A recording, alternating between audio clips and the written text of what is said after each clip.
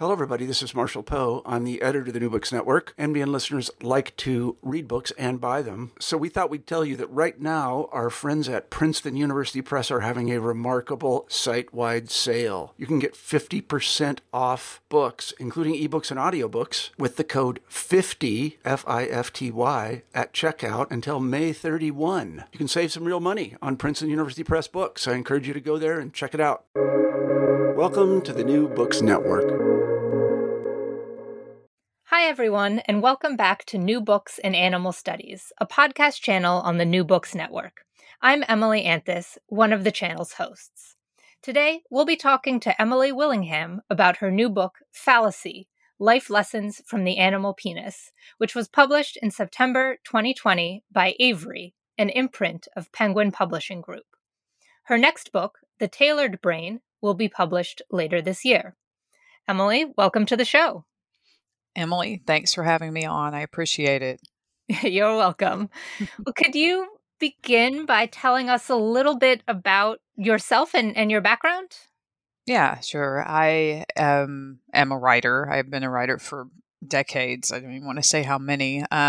Got an English degree because literature is at the heart of everything that I love, but also just so interested enough in science that I did go to graduate school in biology and earn a PhD. And my area of study was gonads. So I was already sort of in the general pelvic area at that point for a few years. And then after that, I did a postdoctoral fellowship at UCSF in San Francisco. And that one was in penises. It was in urology with a U, not an N. Unfortunately, everybody always gets excited because they think I'm talking about brains. But we looked at how penises develop in mammals specifically. And then and all along through all that for about 30 years now, I've been a freelance writer. So I've been maintaining that career as best I can. And then I started writing books, which has been extremely fun for me. So what led you to write this book in particular? I mean, you mentioned some of your background. Where did the idea come from? What made you think the time was right? So I have an agent who's a wonderful human being, and we have been going around and around on a proposal about the brain, which ended up being the brain book that I'm writing now that's supposed to come out later this year. In the meantime, I was driving around one day. I have 3 sons. I was driving around like I often was before the pandemic with them all in the car. And it occurred to me, what with the whole gonads and the penis research and everything else, that wait a second, I actually know quite a bit about penises. Wonder if anybody's ever written a book about those, like specifically, right? Like kind of looking at them across the animal kingdom and so forth. And they hadn't. I was really surprised by that. So I sent my agent an email and I was like, hey, Emma, what about a book about penis? So she called me in like 15 minutes. I pulled over into like a Kaiser parking lot and had this phone call with her because it was apparently just, sufficiently exciting to move forward with. And we did. And within a month I had, some offers. It was an auction. It was super exciting. Wow, that's great. It sounds like you found the right book for you. Yeah, I hope so.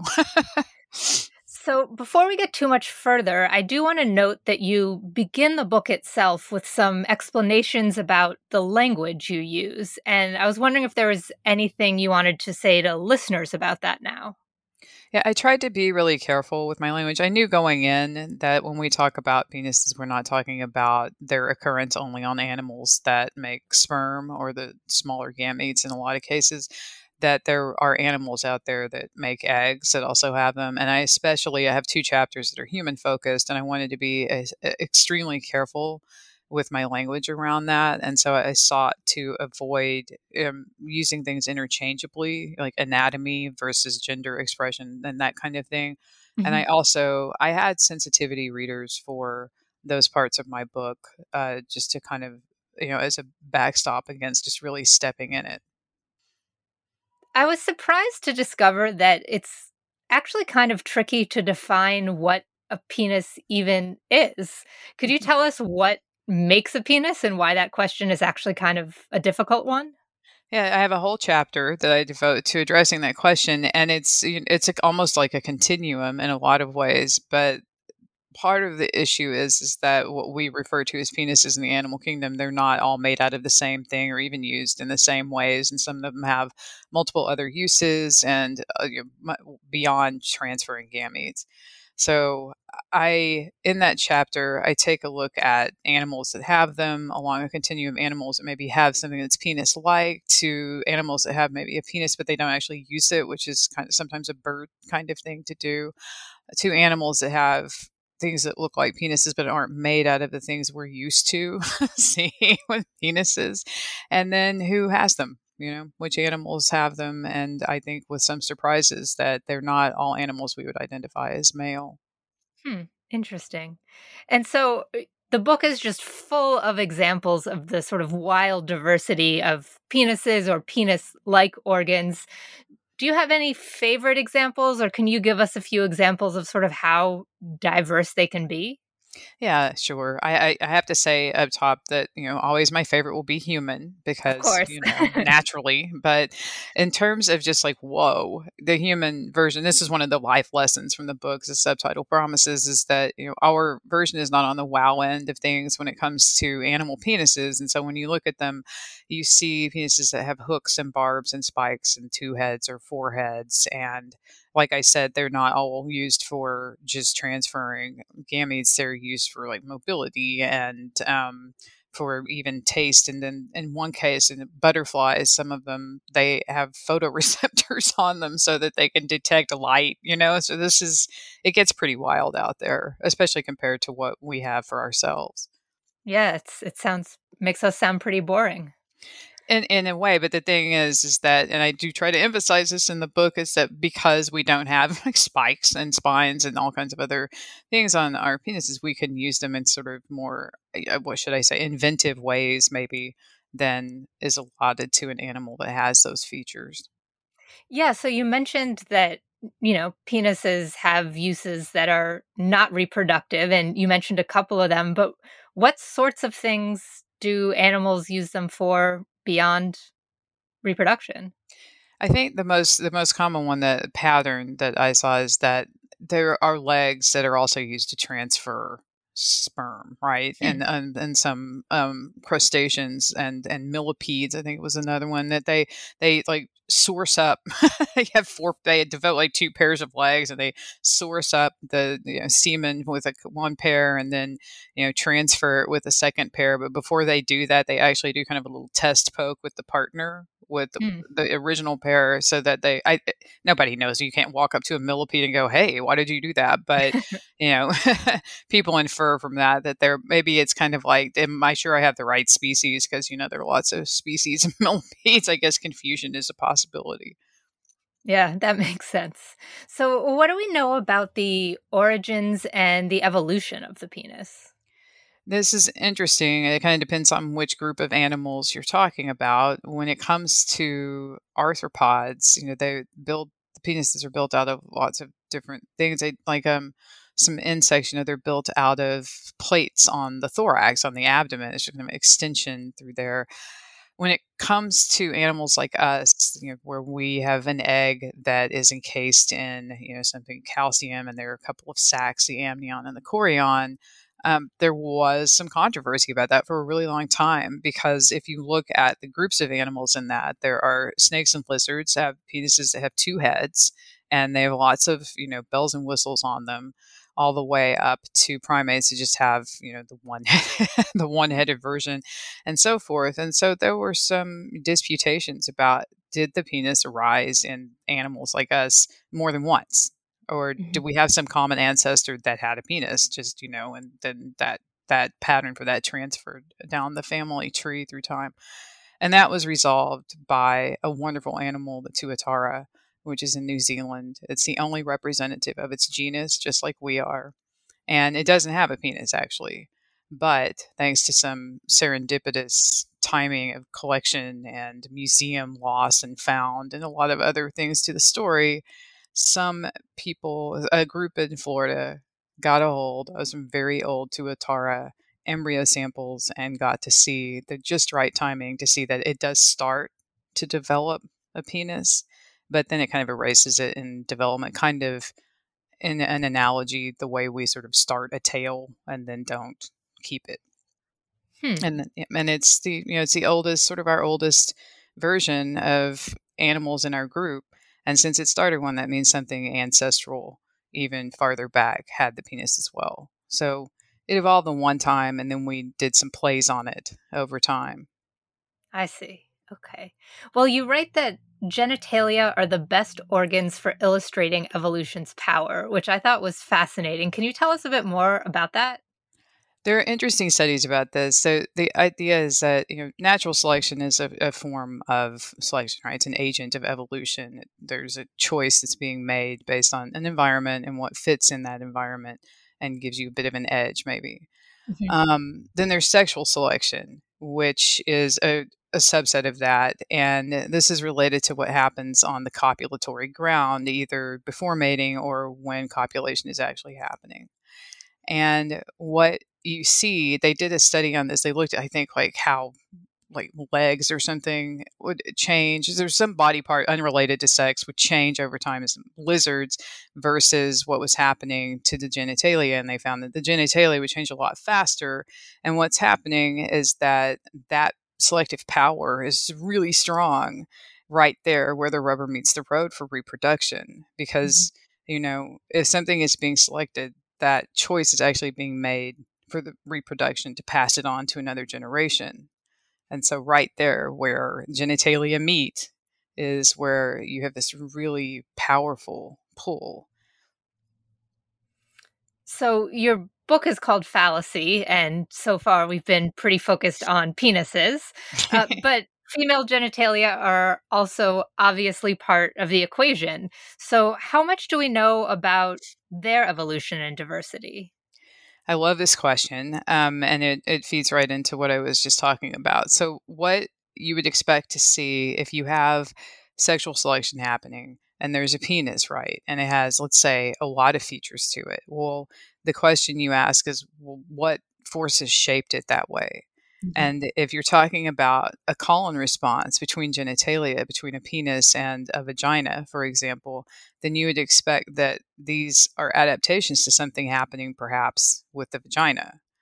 But as my central chapter of the book, there's a bit of a Trojan horse here, shows, especially in animals like us, we haven't really looked at that as much as you might think, given the biological expectation that there's a call and response going on. So we have spent a lot of time looking at penises and much less time looking at vaginas. I could tell the duck story. Please. Everybody always knows about ducks and their notoriously ballistic corkscrew-shaped penises in some of the species. And I remember reading about these the first time in the 1990s, right? The duck penis. There was like an Argentine lake duck or something with a giant penis in nature. And the thing is if you see a penis like that, that's corkscrew shaped and it implies some kind of, perhaps not fully consensual experience for one of the sex partners, you might think, well, let's look at the other side of things. What's happening in that vagina? That didn't happen. It didn't happen for, until this century, in the 21st century, when naturally it was a woman, a scientist, Patricia Brennan at Mount Holyoke, got a duck, got a female, looked at the vagina, and lo and behold, there are adaptations in there that look like they're part of this conversation between the two sides of the copulating pair.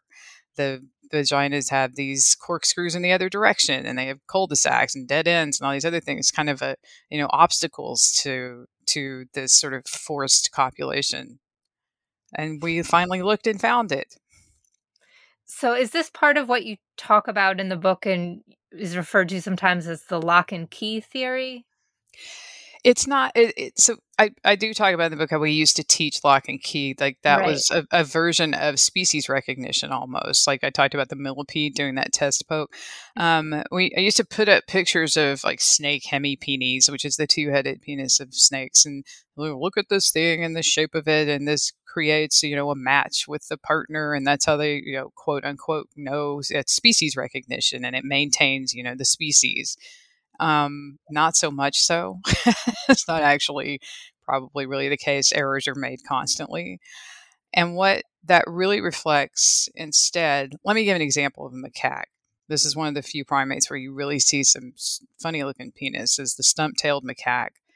And it has a penis that is shaped like an elongated spade. It's flattened and it's pointy at the tip like a flattened spade. And you look at that thing and you think, my God, what's going on in the macaque vagina? Or I do anyway. And it turns out that somebody did look at least once. And if you look in the macaque vagina, there is something kind of like stalactite like hanging from the roof of that vagina to the point that there's very little room for something to pass under it. And so what you're looking at there isn't, oh, the macaques are making sure they're the same species. I think the inference is more there's some sexual tension here and some, it's like choices being made, or there's this adaptation in the vagina that has driven this adaptation in the penis. Interesting. So you can't go very long talking about penises, at least with humans, without talking about size. So what should human readers and listeners of your book know about penis size and the spectrum there? Yeah, we focus on that so much, and so there have been studies putatively oriented to asking what, in this case, they just substitute women in, right, as interacting with penises, and they don't really ever actually ask and answer that question in the best way. When they do survey women who have sex with men, women with vaginas who have sex with men with penises, they find that, the length and even the width are not necessarily that important. The factors that make sex great have to do with using other things, including your brain, to, show your intimacy, be inventive and creative, show your interest, get better at what you're doing with your partner, and that kind of thing. And it goes well beyond penis size or width. And what about in terms of the diversity we see in the animal kingdom in terms of size? That was another life lesson is that when you line ours up, it's just people try to make arguments even just among primates that the human penis is somehow special in terms of its size or even features that it has, which is just not. And one of the foremost experts on this, Alan Dixon, has said, it's basically a 22-way tie. There's not, it doesn't stand out by all these metrics people try to use. And it almost doesn't matter because we have so many options for having enjoyment in our sexual experiences, and they're not available to most other animals. So I want to move on from talking about the biology of the penis to the symbolism of the penis, which you also talk about. How did it become this symbol of power and fertility, and sort of how has that symbolism changed throughout time?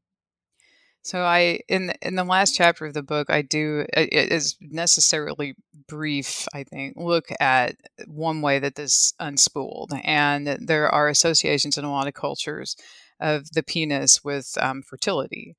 And what you see is that as humans started to settle in one place with domestication and agriculture and that kind of thing, you see penises or entities with large ones being set up as guardians of things like fields and to assure fertility of the field.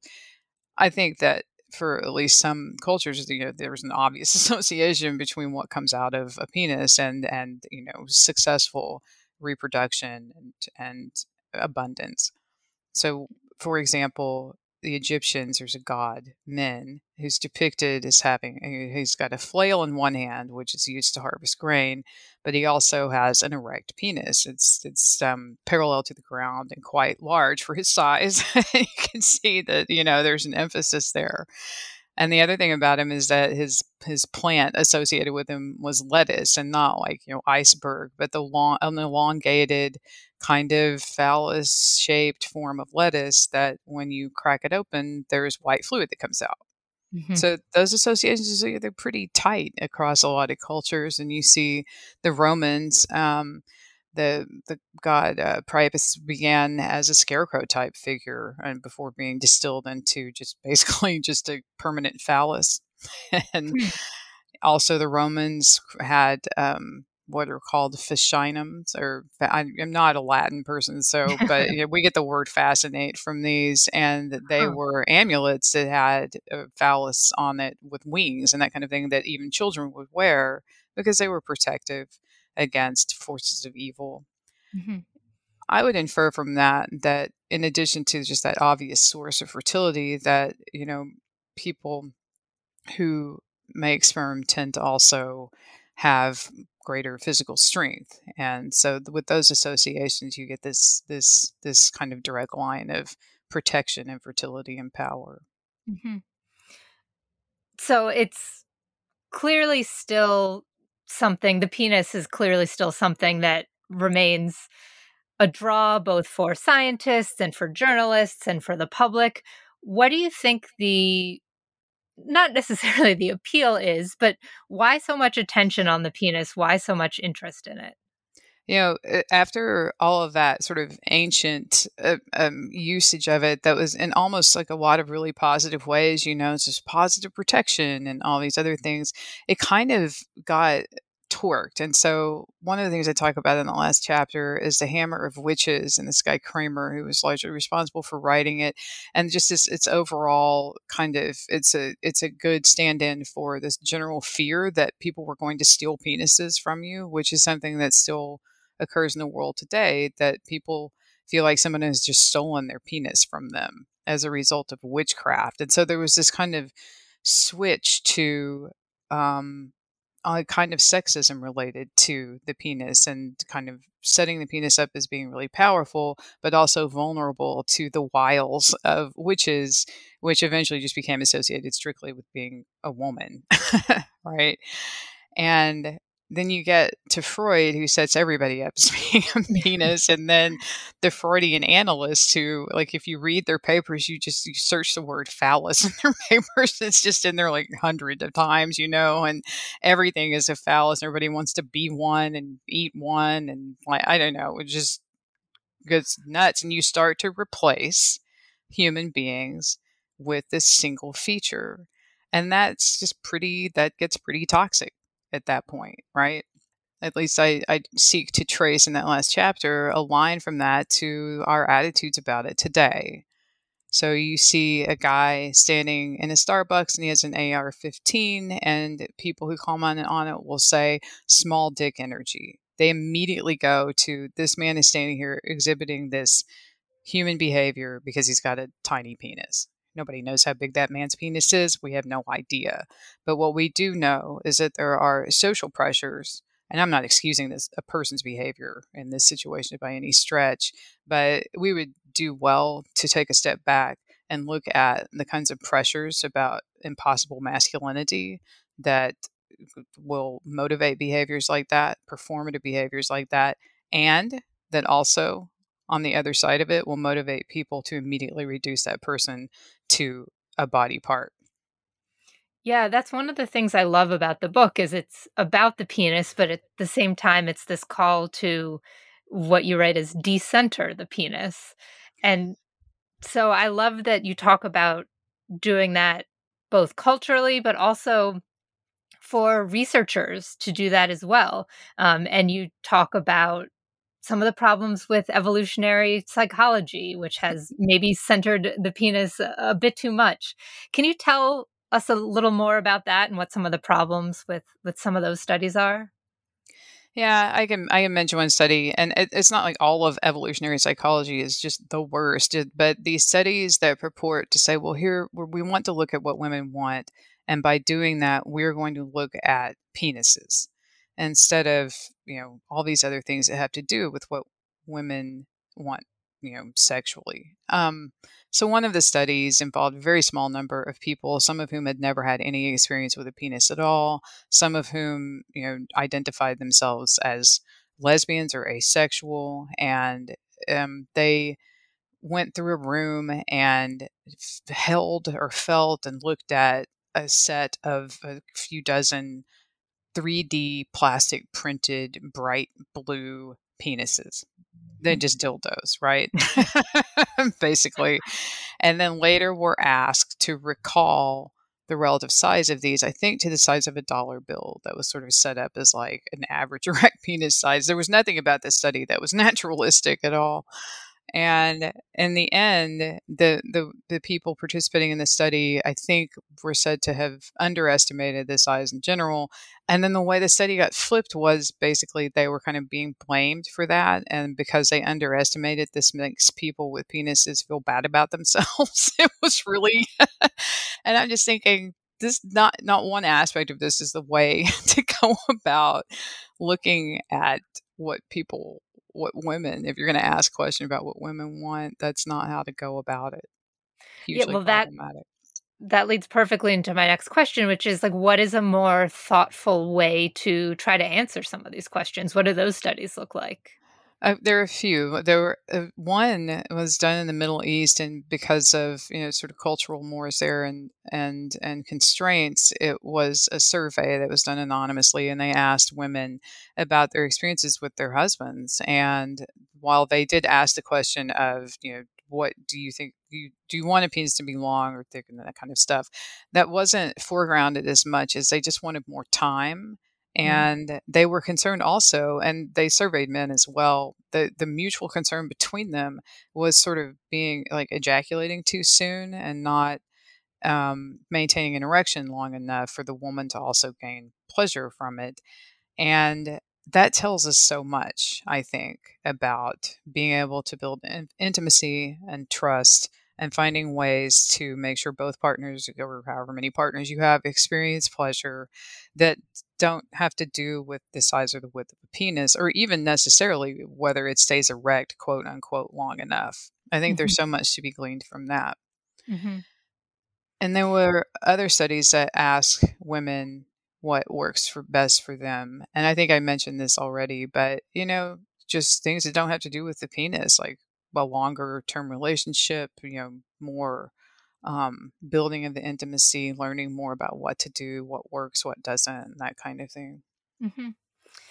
Well, so you also give some interesting examples of societies and cultures that seem to be doing a better job of recognizing that we are not our genitalia than others. Can you talk a little bit about that? Yeah, the one in the Dominican Republic is that this study, there was a group of urologists and they learned about a cluster in the Dominican Republic of children who were raised as girls, but then when they became pubertal, they started to transition and started to develop features that were more testosterone driven, like broad shoulders, and they would start to grow penises and things like that, and get, I think, hair on their faces, things like that.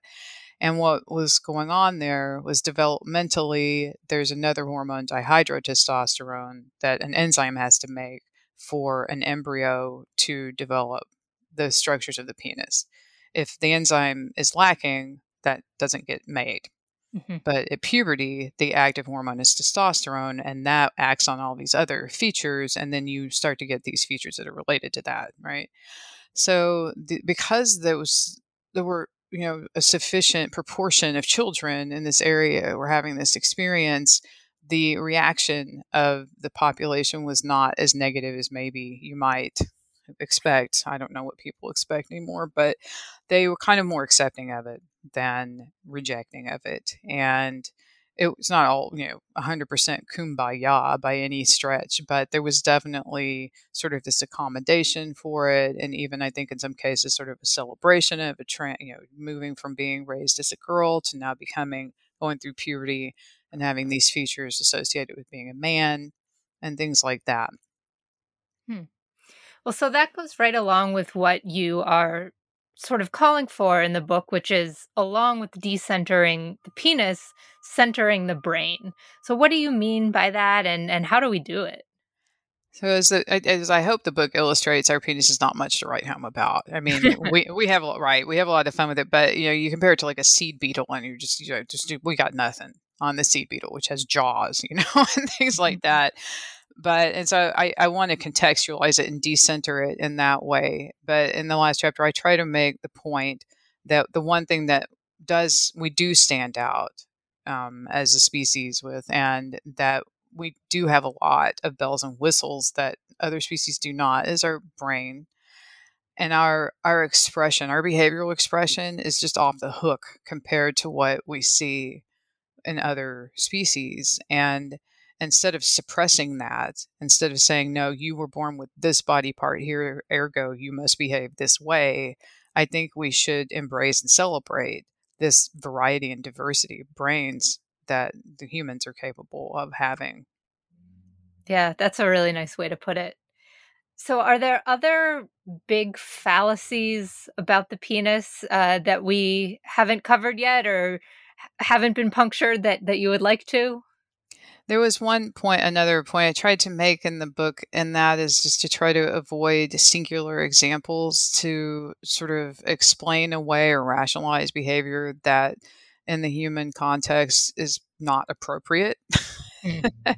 And that's something that you can see that, in lots of places. I mentioned Jeffrey Epstein for one, who wanted to go build this ranch somewhere in the Southwest and, have taken a bunch of underage girls and I'm assuming raped them and then, like his seed or something. I can't remember. He had just like, there was a plan related to all of that and rationalizing it that this was biologically defensible because quote unquote, this is what males are supposed to do, and you could take any other species and go, look, that species is doing the thing.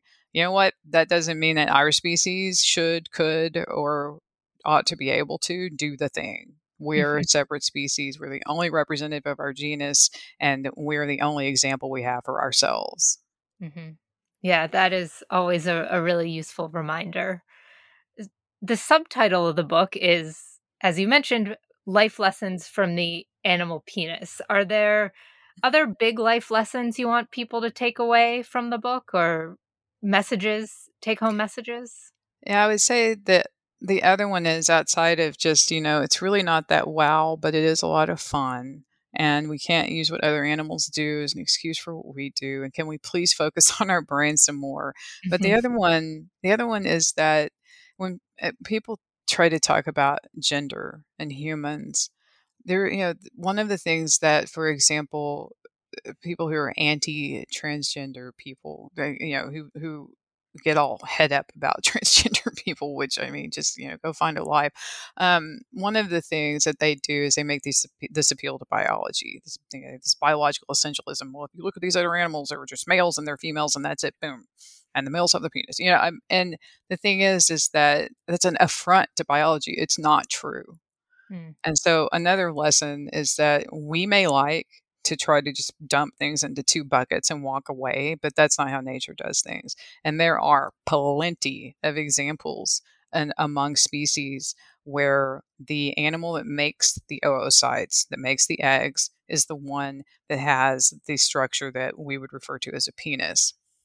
And that just turns all of that upside down. If you want to get essentialist about things, that means this can just get, of course, just countless probably species that have both.